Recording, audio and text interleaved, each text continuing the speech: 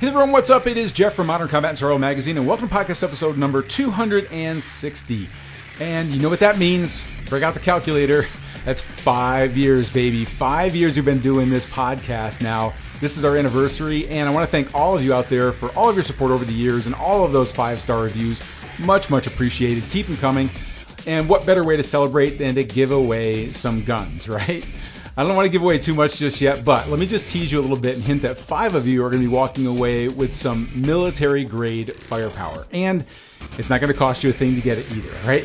Now, more details are coming up this week in our newsletter, so make sure that you definitely keep your eye out for that email. It's going to be headed your way. Now, for this week's broadcast, we're more about you keeping your guns. And I talked with Jacob Paulson of ConcealedCarry.com about hidden legal traps that many gun owners unknowingly fall prey to. And I got to tell you, there's some real eye-openers in here for y'all. It's all coming right up, but first, don't forget to grab this week's free show notes, including our handy-dandy one-page cheat sheet covering all the main points. All you have to do is head on over to www.mcsmagazine.com/260, that's 260, and download it all absolutely free. And now, let's get in our interview. Tactical firearms training, urban survival, close quarters combat. This is another podcast to help you better prepare for any threat you may face in your role as a protector and a patriot. This is Modern Combat and Survival. Okay, let me tell you a true story about a firearms instructor who was doing private security work after hours in Utah, which is one of the most free and gun-friendly states in the nation when it comes to your firearms rights. After a long shift at a private event, he was pulled over, probably because he wavered a little bit between lanes because he was drowsy. And the cop who pulled him over didn't seem to think anything was amiss until the instructor informed him of the fact that he was an armed CCW holder. The instructor asked how the cop would like him to proceed. Normal stuff, right? Well, the cop seized and disassembled the instructor's Glock 17 while the instructor was made to get out and wait with his hands on the hood of the car. The instructor started asking questions after that. He knew and followed the law, and he was very respectful. He was given his gun back and was free to go, except, of course, that the gun was in pieces. Now, this could have gone very badly if the instructor didn't know the law. Worse, if he had been traveling in a state that was not gun-friendly, he might have fallen prey to one of the hidden traps that gun-hating states sprinkle around their legal system to snare law-abiding gun owners. These traps can be as simple as changes in gun laws that you don't know about, but they're still going to make you a criminal all the same. As I've said many times before, ignorance of the law is not the basis of a not guilty plea. In fact, you could be staring down the barrel of up to 10 years in prison time for simple mistakes that led you into a trap. So what are these hidden legal traps? And how do you avoid them? Well, that's what we're here to find out. Hello, everyone. This is Jeff Anderson, editor for Modern Combat and Survival Magazine and executive director of the New World Patriot Alliance, with another podcast to help you better prepare for any threat you may face in your role as a protector and a patriot. And with us today to discuss gun laws as you travel the country and other little loopholes that can snare you out there is my friend Jacob Paulson. Jacob, welcome back to the program. Thanks for having me, Jeff. Always good to have you on, man. Listen, everybody, this is a special treat here. I mean, this is somebody who has experience across several different states when it comes to experiences with gun owners. And I'm really interested to hear some of the case studies that you've looked at and how these have come out on the other side of where we want them to come out as gun owners. But listen, everybody, if you haven't caught our previous interviews with Jacob, he's the president of ConcealedCarry.com, which is a primary fixture in the online tactical firearms training arena, as well as a provider for both in-person and online firearm training for American gun owners. Now, the company is currently teaching in-person classes in over 25 states with a team of more than 55 instructors. Jacob is also an NRA certified instructor and range safety officer, a USCCA certified instructor and training counselor, affiliate instructor for Next Level Training, graduate and certified instructor for the law of self-defense, and a Glock and SIG certified armorer. Now you can learn more about Jacob and his training and his company over at www.concealedcarry.com. Should be pretty easy for everybody to be able to remember that, okay? All right, Jason, let's go ahead and get started. My challenge to you was, like, I know there's all kinds of things that, you know, as gun owners, we bitch and complain about with, little loopholes that are out there that we're supposed to remember every little tiny law that we could get in trouble for. And I was really curious, just with your experience with all of your instructors across all these different states and all the different feedback that you get and all the horror stories that you hear for people that think they're doing the right thing, but all of a sudden end up on the wrong side of the law when we're just trying to protect ourselves, right? So what I wanted to hear from you was like basically your top 5 list of those hidden little legal loopholes that gun owners probably aren't aware of that could get them in trouble. And then what can we do to kind of bring these out in center so that people are more educated about it and can avoid these same mistakes? So so let me go ahead and we'll just start with number 1. What is this hidden legal trap number 1? Yeah, thanks, Jeff. We could get really specific. Like we could talk about some really specific weird laws, like how in Wisconsin, if you don't have a concealed carry permit, you can't have a gun in a hotel, or in New Jersey, hollow points are illegal. But instead, with these 5, what I've decided to do is kind of focus on, I'll call them higher level things that can trip you up across lots of different states. And so the first one, I think this is one that a lot of people just don't think about, is restaurants that serve alcohol. Now, you might intuitively understand that, sure, probably in some of those horrible gun states like New Jersey or California or whatever, you can't go into an establishment that serves alcohol with a gun. And that might be true about some of those states, but what you may not realize is that a lot of actually very pro-gun friendly states that we would traditionally think of as being very pro-gun, also have restrictions when it comes to establishments that serve alcohol. Florida and Texas are 2 good examples. Florida and Texas are very, perceivably very pro-gun states, and yet both of them have laws in the books that make it illegal under certain circumstances in certain establishments that serve alcohol for you to be present, with the possession of a firearm. That's always a really big. That's always a question that I have, and we deal with this a lot. And I think for a lot of gun owners, especially who are not really like embedded in the law and just like really studying it all the time, none of this seems to ever make any sense, right? Like, okay, it's an establishment where we know, especially in Texas, and I'm a Texas resident. We had the famous Luby's massacre like way back when, and so this is a location where you go in. Now they don't serve alcohol there, but we know that these are types of places where there are masses of people where somebody can just go in and start shooting, or it could be a domestic violence thing. And so it's always that really like that tug of war, like, man, like I feel naked without my gun and being able to feel like I can protect myself everywhere. And yet I think that is probably the number 1 question that we get is, am I allowed to have a certain number of drinks? Am I allowed to go in? So bars are typically the focus of it, but you're saying even like the restaurants, if they serve alcohol there, could also be an issue, and people need to know about that.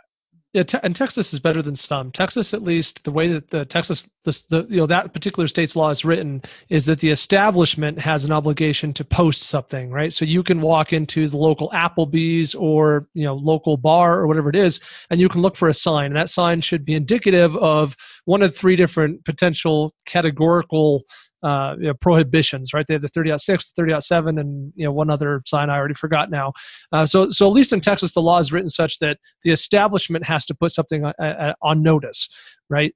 But there are other states. Arizona is another one. I mean, talk about a state you think of as being pro-gun. Arizona, constitutional carry, everything you would think about pro-gun, and yet they have restrictions relative to establishments that serve alcohol, and the establishment may not be such that they put up a notice, and you're just expected to know that regardless if you're from Arizona or not. Same thing with Florida. We had the very high profile Pulse nightclub shooting outside of Orlando a couple of years ago. That was in a nightclub, and in that nightclub, it's such that they derive enough of their revenue on a ratio basis from the sale of alcohol, and the way Florida law is written, that made that bar, that establishment, that nightclub, prohibited to firearms. That's one that catches people off guard, I think, because when you go to a state that's very, notoriously anti-gun, you're on your guard. But when you go to a place like Texas or Arizona or Florida or others like that, that might catch you. Yeah, they pretty much issue us guns at the border when we cross over, so we become a resident. So, all right, awesome. So, okay, so what's another hidden legal trap number 2 that gun owners might not be aware of? Yeah, duty to notify. So duty to notify is the term we use to refer to a potential legal obligation when you're confronted by law enforcement to disclose that you're armed and or have a permit. So a large number of states require that you produce a permit, or that you tell the officer you have a permit if asked, right? So for example, here in Colorado where I am, if I'm pulled over, an officer says, do you have a firearm in the car? I have a legal duty to answer that question correctly. I can't evoke a right of silence. I have to say, yes, I do.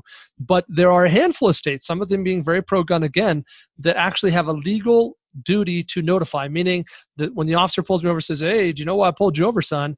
I must, by law, disclose to that officer that I have a concealed firearm permit.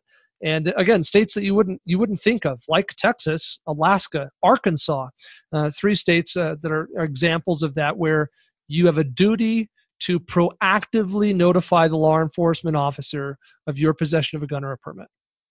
Let me ask your personal opinion on this, because being a Texas resident, I'm aware of that for my state. It actually usually helps you get out of tickets, by the way. Not a license, but it probably doesn't hurt. Informally, right? But when I've traveled, like when I've driven across country and I have my firearm with me, not knowing, and I'll admit to this, that I have not done my due diligence in say, okay, I'm going to be going through these 5 states. What are the laws in those states as far as if I am pulled over? And so I've always personally just said it anyway. I've always kind of played dumb. Like I was up here in Illinois. I got a ticket here in Illinois. I was speeding. I wasn't speeding because I didn't know the. Never mind. I'll get away from my excuses. But nonetheless, I said what I say all the time, which is, hey, I'm a Texas resident. I don't know what the laws are here, but I must inform you. In Texas, I would have to inform you that that I am a concealed carry license holder, and I am not carrying, or I am carrying right there. And so I've found that in the past that has been appreciated by the police officer. In Illinois, which is not necessarily seen as the best gun-friendly state, didn't get me out of a ticket, didn't give me anything. In fact, it might have got me. Actually, I think the police officer was a little bit sympathetic to me, but didn't seem to help me at all there. But nonetheless, in your personal opinion, yeah, I think most people know what to do. I'm sorry, Jeff, go ahead. Well, I was just going to ask, to me, I'm thinking, well, maybe it would never hurt to be able to say. In other words, it might create that bond, that tactical bond, I call it, right? Like, hey, I'm kind of one of you. I train with my firearm too, sort of a thing. I'm part of the in crowd, but not to try and get out of the ticket. I'm just saying, like, it would make sense to establish that rapport with them that way. However, I'm just thinking off the top of my head, like maybe in a not so gun friendly state, maybe that would, and you don't have the duty to notify, that it would actually be a strike against you. Like maybe you would get hassled more. I don't really know. I mean, this story I gave in the beginning about the guy in the operator in Utah is a gun-friendly state, and that was one where he told him, and he, it was kind of like a hassle. So yeah. I don't know. What's your opinion? Should you always just tell them out of courtesy, or would you? I think it's a hard one. I think, within your local state, it's probably pretty easy to figure out the answer. Ask a couple of instructors, go to your local gun range, ask those guys, and you're probably going to very quickly kind of get a sense for the local culture and sense and what you should do. But when you're traveling, that is a challenge, because you might find yourself in one of various situations. You might be in a state that has a legal duty to notify, and you don't say anything. They find out somehow, and now you've broken the law. That's a problem. So knowing whether or not there's a duty to retreat is a good first step, or duty to retreat, different question. Whether or not there's a duty to notify is a good first step forward, right? To just know, do I have a legal obligation to do so? The second thing I might ask myself is, am I following the law? Is it potentially true that I am doing something bad and naughty here? Because, just last year we had a woman in Pennsylvania who crossed the border just barely from Pennsylvania into New Jersey, got pulled over, did the thing she was always trying to do, told the officer she had a concealed handgun permit and a gun, and was arrested and charged with the illegal possession of a handgun in New Jersey. So, she got caught off guard. She didn't even realize she'd crossed the border. Now she's in prison, right? That's a problem. And Governor Christie's not there to pardon everybody anymore. So, that's the next thing to say is, well, am I doing anything wrong? And if the answer is, well, I don't know. I might be doing something wrong, and there's no legal duty to notify, I might just keep my mouth shut, to be perfectly frank, because I don't want to stir up a hornet's nest. Now, on the same token, is there an advantage? Is there an argument in favor of notifying law enforcement even when you have no duty to do so? And I think the answer is absolutely yes. For one, if they're going to find out eventually, way better they find out from me than the computer. or a search or something else, or from observing something through the window. So I'm generally inclined when I feel very confident about the environment I'm in, I'm confident that I'm following all the laws, to notify the law enforcement officer proactively.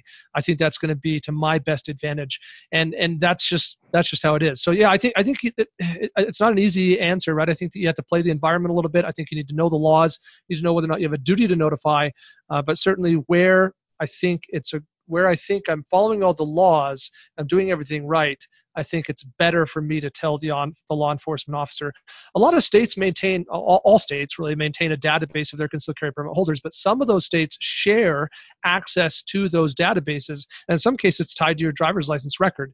So, if I get pulled over in state of Wyoming, even though I live in Colorado, Wyoming State Patrol, when they run my driver's license and they pull information from a Colorado database, that information might come with it and show I have a concealed carry permit. So I always would prefer that officer find out from me than the computer.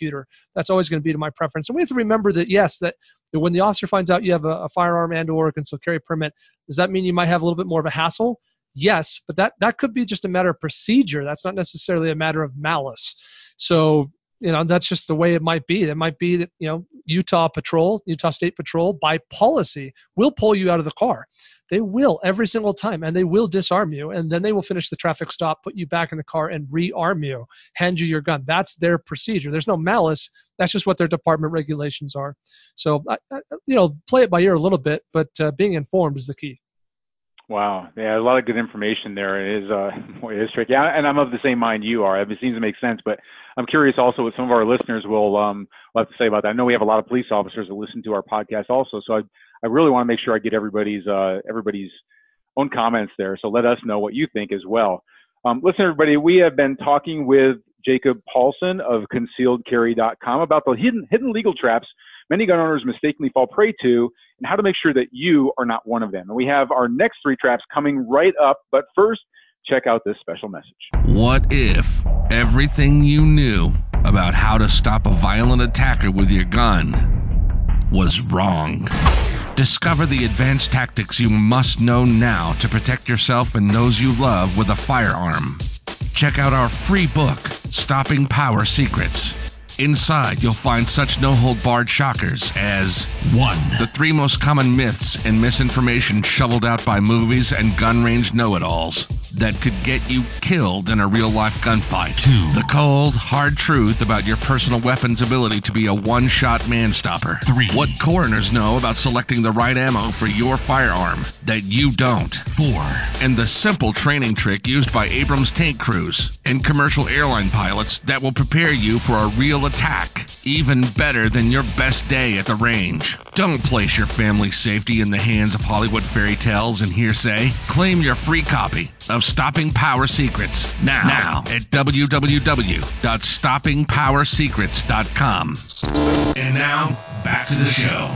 Okay, we're back with Jacob Paulson of ConcealedCarry.com discussing sneaky legal traps that could land you, as a gun owner, in the Hoosgow if you make these common mistakes. Yes, I said it, the Hoosgow.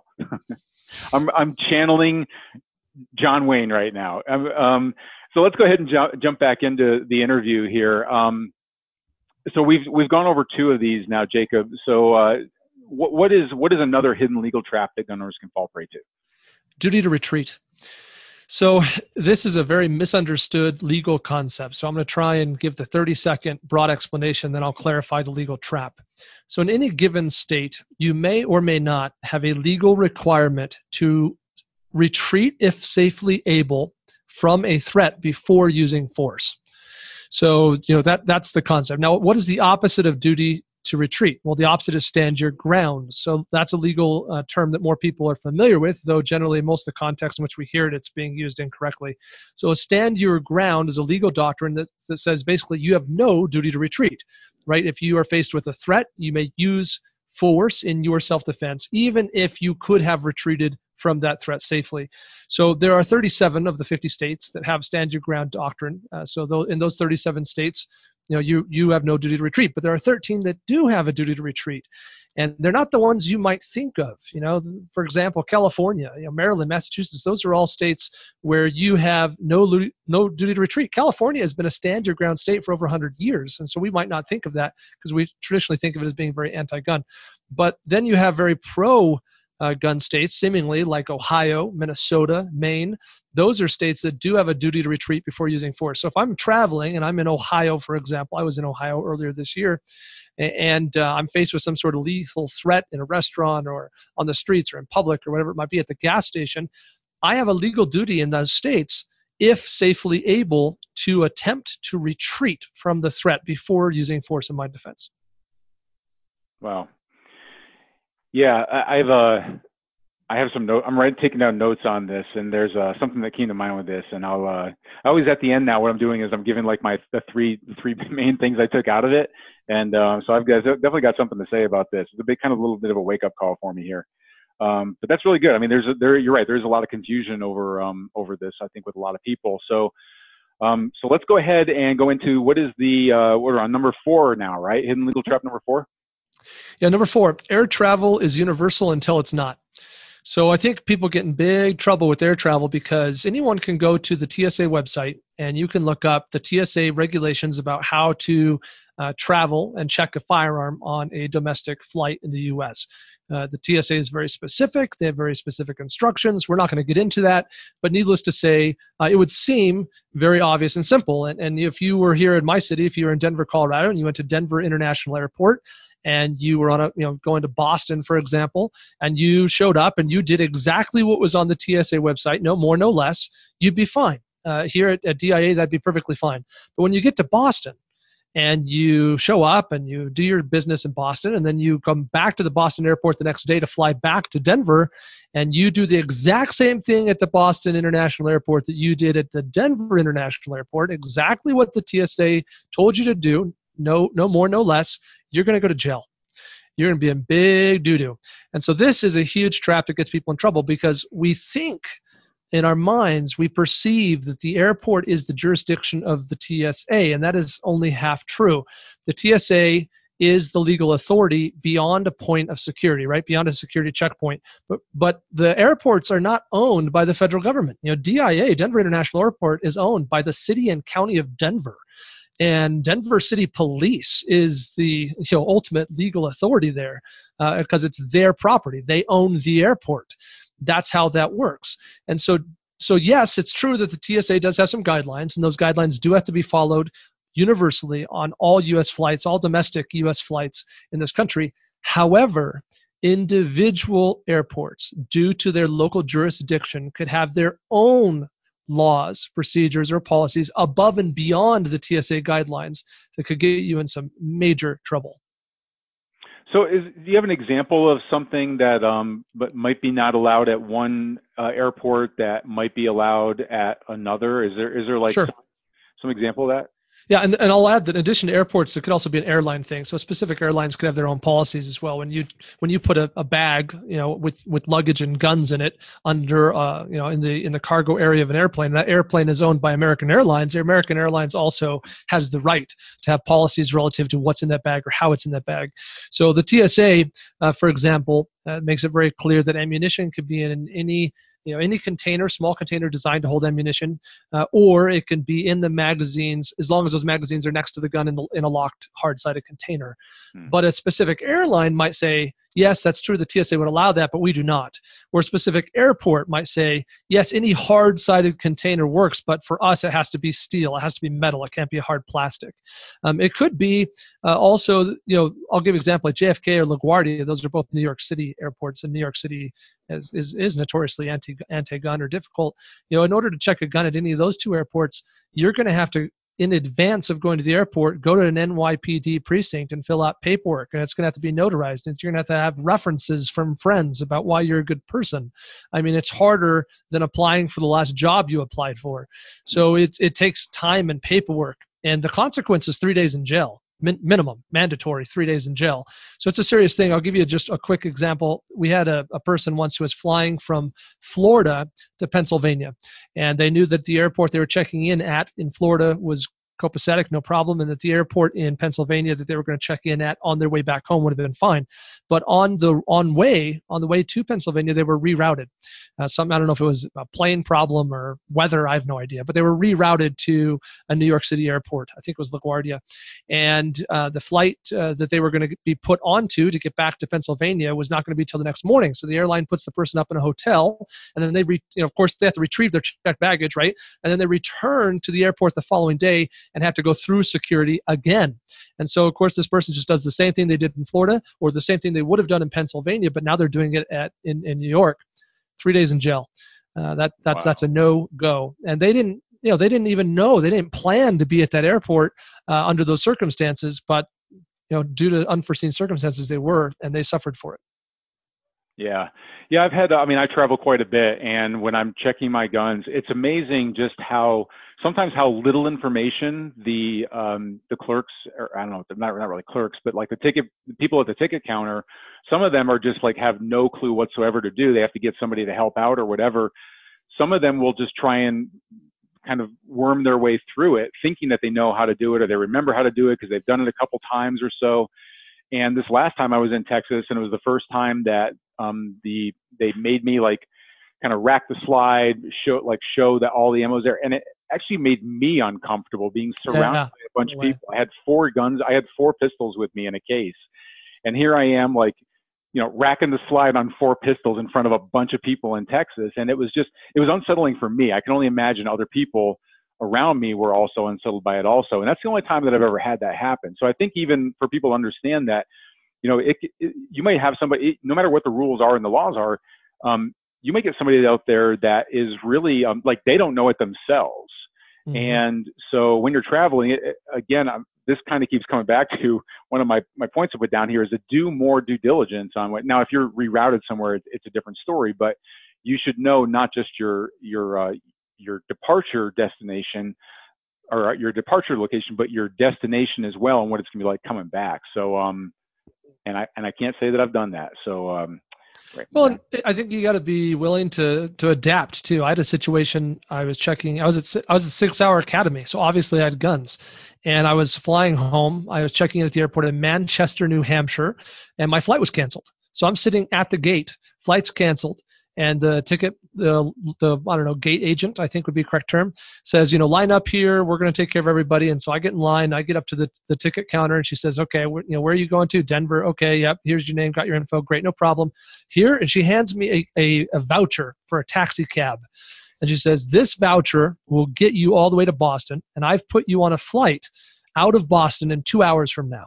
Now, for Manchester, New Hampshire, apparently that's a viable drive in a taxi. I wouldn't know.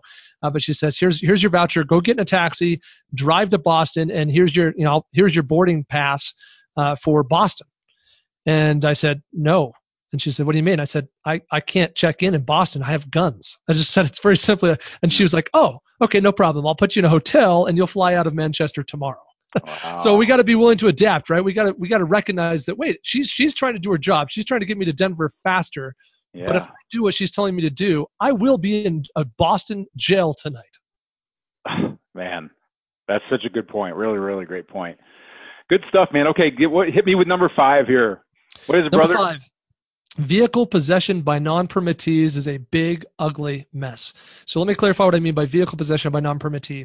Most of us are familiar with the concept of reciprocity. If you have a concealed carry permit, I'm very confident you understand conceptually that some states honor your permit and some states do not. You probably have an app like our company's app on your phone or something, and you go check it and you're like, okay, my permit's valid in these states, not in those states. Now, what you don't know is what in the world are you supposed to do in a state where it's not valid? So you mentioned recently, Jeff, that you were in Illinois and you got pulled over there, right? So Illinois is a common example because it does not honor my permit, but all the states around it do. So maybe I'm driving through Illinois to get to, I don't know, Indiana or Ohio or something. And so, before I hit Illinois, I'm in states that honor my permit. When I get through Illinois, on the other side of it, I'll be in a state that honors my permit. So what do I do with the gun when I'm in Illinois? And obviously Illinois is not the only one. I'm using that as an example, but, California doesn't honor anyone's permits. A great number of states in the Northeast don't honor anyone's permits. South Carolina does not honor my permit. So, it's not uncommon to find yourself in a state that doesn't honor your permit. And so the question would be, well, how do I possess this gun in my vehicle legally when I'm in that state, when I'm in a state that doesn't honor my permit? And the short answer is it's a mess. This is a complete disaster. And I think that a lot of firearm instructors actually do a disservice in trying to overly simplify this when it really can't be overly simplified. So there's really two levels of this, and I'll try and make this concise. Level one is, what does that specific state allow me to do?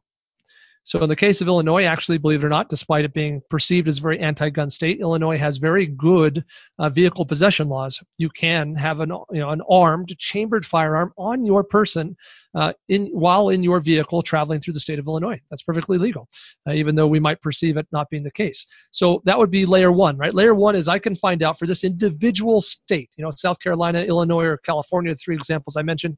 I can find out what does that state allow me to do when I travel through their state with a gun, and knowing that they do not honor my permit. And we could talk about how that research could be done if we want.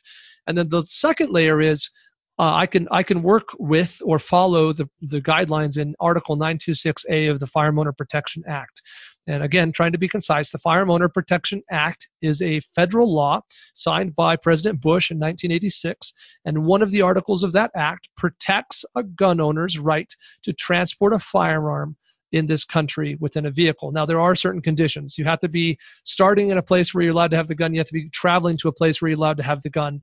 And so it only covers you in the middle between points A and point B. It only covers transportation, not vacation or leisure time or hanging out there for a while. So, probably was not going to take care of me if I, hang out in Chicago for a couple of days, but it would cover me as I drive through Chicago, and there's a distinct difference there. The firearm has to be securely encased in a locked container, and it has to be not readily accessible for immediate use. That's kind of the real quick summary of Article 926A. So if I don't want to do the research of what does Illinois allow me to do, if I don't want to do or I can't figure out the answer to the question, right, what will California allow me to do? What I do know is I can follow Article 926A of the Firearm Owner Protection Act, often referred to as FOPA. I can follow 926A of FOPA, and that will protect me in all the states, so long as I'm traveling through that state to get somewhere else, where I'm okay, and so long as the firearm is securely encased in a locked container, not readily accessible for immediate use from the passenger compartment. So those are kind of two different approaches or ways to think of that. Now, one last caution, and then I'll throw it back to you, Jeff, and that is that if you think that the average beat cop who's going to pull you over for speeding in the state of, insert here, Delaware, has any clue what Article 926A of the Firearm Owner Protection Act is, you are extremely naive. Yeah, no kidding. And don't try sharpshooting the next officer that pulls you over to say, what don't you know about 926? No, not a good idea. Not a good idea. Yeah, awesome. Man, there's some really good stuff here. And I think a lot of people out there that are especially concealed carry holders really need to kind of look at this and see, okay, how much of this did you know? How much didn't you know? Let's talk real quick about, because most of this really comes down to your own research, and it is your responsibility to do the research. As I said before, claiming ignorance of the law is not going to get you out of hot water necessarily. So you need to make sure that you do this due diligence. You mentioned that you have an app. Are these things that people can use your app for, that they will actually be able to go there and see, okay, I'm going between these three states, I'm driving through these three states, and let me go ahead and look those up? Yeah, so we have so we have a couple of free resources. The app is a free resource. Also, just on our website, you can go to concealedcarry.com and you can click on laws in the main menu there. And both in the app and on the website, you can get a very quick legal summary for any of the 50 states. Duty to notify law enforcement, yes, no. Duty to retreat, yes, no. Vehicle possession by non-permittees, how can it be done? So it's a very fast and furious. It's meant to be fast, quick to digest, but that said, sometimes you got to go a little deeper than our quick summary allows, and sometimes you're in a place where you don't have internet access. When you're traveling through the middle of Nebraska and that cop is following you, behind you and hasn't thrown on their lights yet, and you look at your phone to pull up our app, and you have no cell service, and therefore our app doesn't work. That's not going to help you much. So those are free resources, and they are available, and they at very least are going to give you a superficial level kind of glance at what you need to know if you check in advance or if you're in a place with internet connection. The second resource we have is we have a book. It's called Legal Boundaries by State. We sell it on our site. I think starting retail is $20, though you can get the ebook for significantly less than that. And that's something you could keep in the car with you, or you could have in advance and check before you hit the roadways. And we update it a couple times a year, and it goes into I would say significantly more depth than the app or the website, but it's still pretty easy to peruse and just quick reference, get an answer to a question. Yeah, that's awesome. Yeah, I have seen that book, and it's a great resource. All right, listen, everybody. I'm going to go ahead and go through. This is something we've been doing, where I give my top 3 tips that I've pulled out of this. So number 1, which I've been guilty of, is to do more study of the states when I am traveling, because I do drive a lot, I do fly a lot, and so this applies both to driving through those states as well as I always just kind of get in my own world, and I just figure, you know what, I'm not going to get pulled over. I do the speed limit for the most part, and then so I'm not too worried about it. So I end up not really giving this as much serious consideration as I should. Slap on the hand, that's what I should do. And that includes the airports, because I really hadn't really thought of, I've always considered it just like the same process, because the 2 places that I go in between the most, Illinois and Texas, I know what those processes are. But when I've gone to other places, I haven't been as conscious of what the laws are going to be before I get there. So I think I've just gotten lucky so far. Number 2 that I got was the stand your ground versus duty to retreat. I know the difference between those, but when I'm doing instruction, I'll get questions like this a lot when it comes up in the legal aspects. And I think I've just taken it too much for granted that people understand. Like, I understand now that it's more confusing, I think, because of case study that's been out there and people not understanding those. So I don't think as an instructor, I've given enough attention to when somebody asks a question about those, that I make sure, one, that all of the students understand it and they're not just nodding their head up and down because they don't want to look stupid, but also that I specifically bring up the difference between those 2 things, because they are often confused. So I think that's a really good point there that I'm adding to my curriculum now. And then the other thing was about the federal law, that 926A, that protects all states in a secure container. That is just a really good, just general piece of advice that people don't have to go too far down the rabbit hole about what they need to do if they are traveling with a firearm. But that's advice you can give to a friend, like, look, where you don't have to go through and do all the research. Just here's what the FOPA says, and here's what you should go ahead and do just to be safe. And that is a really good, just kind of a general rule that people should look at if you're not looking to do that kind of a deep research, or if you're in a place that you don't really know about. Always have the means to be able to do that. So if you're normally a concealed carry holder and you are out traveling, make sure that you do have a case with you and you do have a lock with you, because that's not something you just kind of, pull out of your butt in one state. It's something you should have. So maybe just keep one of those in your trunk so that you can have that if you need it. So that's a really good point there too. Hey, Jacob, we didn't do this the last time, and I was just going to just kind of share this with you, but just kind of surprise you with it. But we've been doing this thing now, a speed round, where I'm going to ask you 3 kind of out of the topic questions and just get your super fast response to it. So so number 1 is, what is your favorite sandwich? Oh, my favorite sandwich. So I don't know if this is my favorite, but because it's new and different, I'll mention it, that there's this place in Pittsburgh that's kind of famous called Primanti Brothers. And this is I was recently in Pittsburgh, someone told me how to try it out. And they have these sandwiches that have fries and coleslaw on the sandwich. The premise is that the old steel workers back in the day didn't have enough time for a lunch break. So they would put their fries and all their sides on their sandwich and have one massive sandwich. So I had one of these sandwiches from Primanti Brothers earlier this year, and that was pretty dang cool. I've been in Pittsburgh. I was surprised where French fries just flow through there like a river. They put them on everything. I had a salad with French fries on it. I don't even understand it. Anyway, question number 2. What is one skill that you suck at that you need more help with? It doesn't have to be firearms. But what's one thing that you really wish you were much better at? I am not a detail-oriented person. So, for example, we are in the process right now of releasing a new video course that will be available on DVD and things like that from our company. And, it's about 3.5 hours of content. I went through and wrote down revisions for our editor, and it took me about an hour and a half because I watched all the videos at 2x speed, and I wrote down about 5 revisions. And then our director of training went through the exact same content and had like 3 pages of revisions. And I was like, yeah, that's why that's not my job. I'm really bad at detail oriented. I'm very efficient. I'm very fast, but I do not do a good job at paying attention or catching details of anything ever.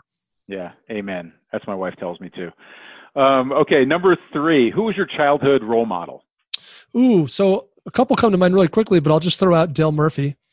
I'm a big fan of Dale Murphy. You know, I was a Braves fan. I grew up in Wyoming where there were no professional sports teams, but of course we got TBS, which means of course we were Braves fans. And Dale Murphy was a big role model for me because not only was he a good baseball player, but he was a good dude. And I think he had that reputation forever. And in fact, I recently saw an article on ESPN's website about where is Dale Murphy now. And it talked about how he lives in a very modest, normal, like 2,000 square foot home. And if you walk into his house, you know, it talked about how there's no baseball cards on the wall. There's no posters or trophies or bats or helmets. You know, this guy's an MVP, all-star. And when you walk into his house, he's just got pictures of his grandkids.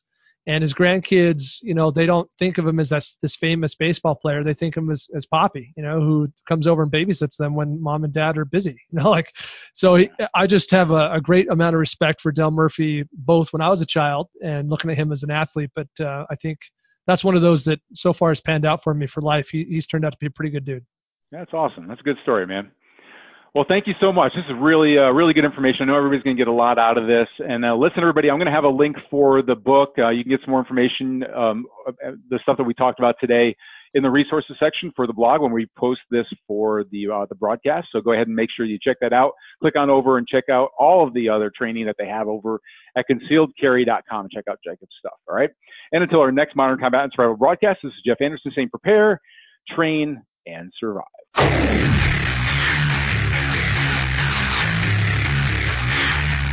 This has been Modern Combat and Survival. We hope you've enjoyed the show. You can help us out by rating our podcast on iTunes and leaving a comment. You can check us out on Facebook at facebook.com/Modern Combat and Survival. And don't forget to claim your free subscription to Modern Combat and Survival magazine at www.moderncombatandsurvival.com. Lock and load. And we'll see you next time. This has been Modern Combat and Survival.